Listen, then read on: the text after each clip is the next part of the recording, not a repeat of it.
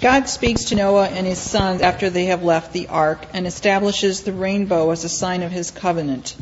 God will preserve the world, not destroy it.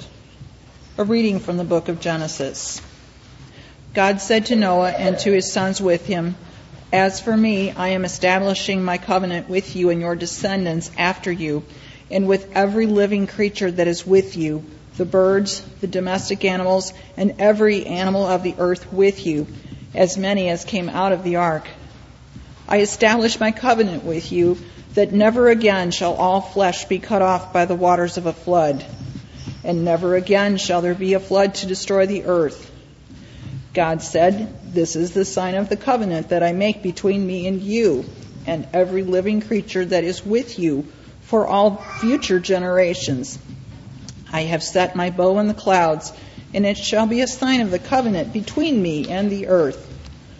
When I bring clouds over the earth and the bow is seen in the clouds, I will remember my covenant that is between me and you and every living creature of all flesh. And the waters shall never again become a flood to destroy all flesh. When the bow is in the clouds, I will see it and remember the everlasting covenant between God and every living creature of all flesh that is on the earth." God said to Noah, "This is the sign of the covenant that I have established between me and all flesh that is on the earth." Hear what the Spirit is saying to God's people. Thanks be to God. The psalm appointed for this morning is Psalm 29, verses 1 through 9, found on page 4 of your worship leaflet. If you'd please stand and sing.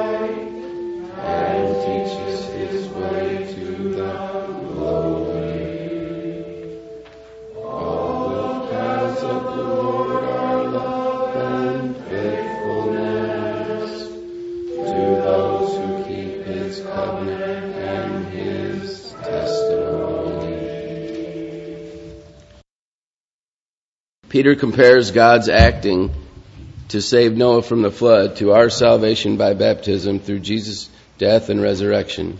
A reading from the first letter of Peter. Christ suffered for sins once for all, the righteous for the unrighteous, in order to bring you to God. He was put to death in the flesh, but made alive in the Spirit, in which he also went and made a proclamation to the spirits in prison, who in former times did not obey, when God waited patiently in the days of Noah, during the building of the ark, in which a few, that is, 8 persons were saved through water. And baptism, which this prefigured, now saves you, not as a removal of dirt from the body, but as an appeal to God for a good conscience, through the resurrection of Jesus Christ, who has gone into heaven and is at the right hand of God, with angels, authorities, and powers made subject to him. Hear what the Spirit is saying to God's people. The Holy Gospel of our Savior Jesus Christ according to Mark. Glory to you, Lord Christ. In those days, Jesus came from Nazareth of Galilee and was baptized by John in the Jordan. And just as he was coming up out of the water, he saw the heavens torn apart and the Spirit descending like a dove on him. And a voice came from heaven, "You are my Son, the Beloved. With you I am well pleased." And the Spirit immediately drove him out into the wilderness. He was in the wilderness 40 days, tempted by Satan. And he was with the wild beasts, and the angels waited on him. Now after John was arrested, Jesus came to Galilee, proclaiming the good news of God and saying, "The time is fulfilled, the kingdom of God has drawn near. Repent and believe in the good news." The Gospel of the Lord. Praise to you, Lord Christ. You'll notice that Nathaniel is not here. He was moving some rocks around on his patio, doing some landscaping on Wednesday, and on Thursday felt a little not so good, and on Friday a lot not so good. He had pulled a groin muscle. He was due to preach. He said Friday afternoon, "Oh, I'll be there to preach." And I said, "Oh, no, I don't think so." So I called him yesterday afternoon and told him to stay home, which means I'm going off the cuff a little bit today, but that's all right. Last week, we had the story of Jesus' transfiguration on the mountain and the cloud that overshadows him and the voice that came and said, "This is my Son, the Beloved, listen to him." Moses and Elijah appeared with him. Both of them were also people who heard the voice on the mountain. And I talked last week about how the tradition was that both of them had ascended directly into heaven, and Jesus, of course, has to come back down that mountain and make his way on straight to Jerusalem. That our transfiguration isn't going to take us directly into heaven, but that we have to live it out then here in the midst of this life. I said that the voice was to remind us of the voice heard at baptism, and that was to remind us of our own baptism. And so today we have the story of Jesus baptized in the Jordan, coming up, and the Spirit coming like a dove, and that voice again reminding him and reminding us in our baptism that we are God's children, beloved by God and well-pleasing to God. And I noticed in reading this passage this week something that I had never noticed before, or had noticed but never paid any attention to before, partly because Mark never follows up on it. It says that the Spirit drove Jesus out into the wilderness 40 days, and so we think of Israel in the wilderness 40 years, and he was with the wild beasts, and the angels waited on him.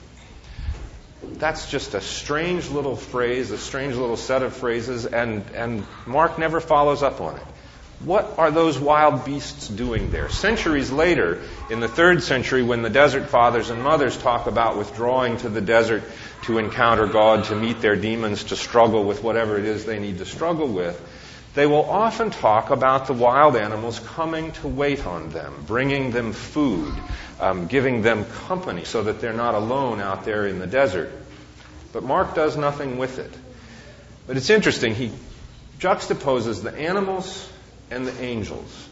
And I think what Mark is doing is saying that Jesus is God's salvation for the whole created order. Not just human beings, but for the material world and the spiritual world all together. Because the next thing that happens is Jesus comes into Galilee and says, "Repent, the kingdom of heaven is at hand, believe the good news." The kingdom of God is for the animals and the angels and the humans. Everything. All of it. We're sort of in the middle of an economic wilderness right now. There are people in this room who have lost their jobs because of that economic wilderness, and I'm sure you know more than that.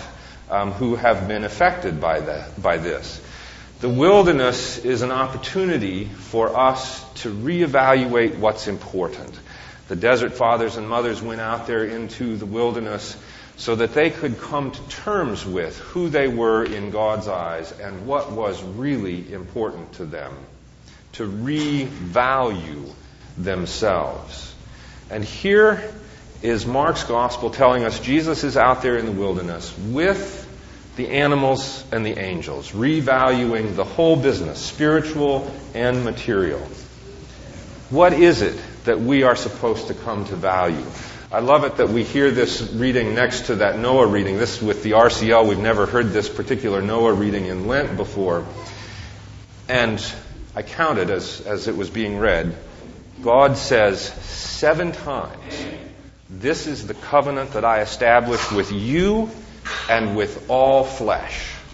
Not just human beings, but all the animals, domestic, wild, everything that was on the ark. This is the covenant that I established with you and all flesh. 7 times he says it. And 3 times God says, the rainbow will serve as a reminder, not to you, but to God, of the covenant that I established with you and with all creation.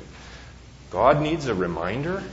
That's not typically the way we think of it, but God says, whenever the cloud is in the sky and the bow is in the cloud, I will remember the covenant which I have established with you and with all flesh. No matter what kind of a mess you human beings get into, I won't ever do this again, and this bow will remind me. We have gotten ourselves into a mess, and we have done it by valuing the wrong things. We valued the bottom line. We valued this quarter's dividends. We valued that huge house in the suburbs that we can't afford. And now how many people are what they call in the mortgage world underwater, have more mortgage than their house is worth? We made a mess. But our baptism is the reminder to God that never again will God do that. Never again will God punish us for the mess that we have made. I will remember the covenant that I have made with you, and not just with you, but all flesh, the whole world, material and spiritual. I saw on the internet, and I wished I'd have printed it out and made copies to distribute, but maybe by next week I'll have my act together and do that, a set of Lenten disciplines for being green.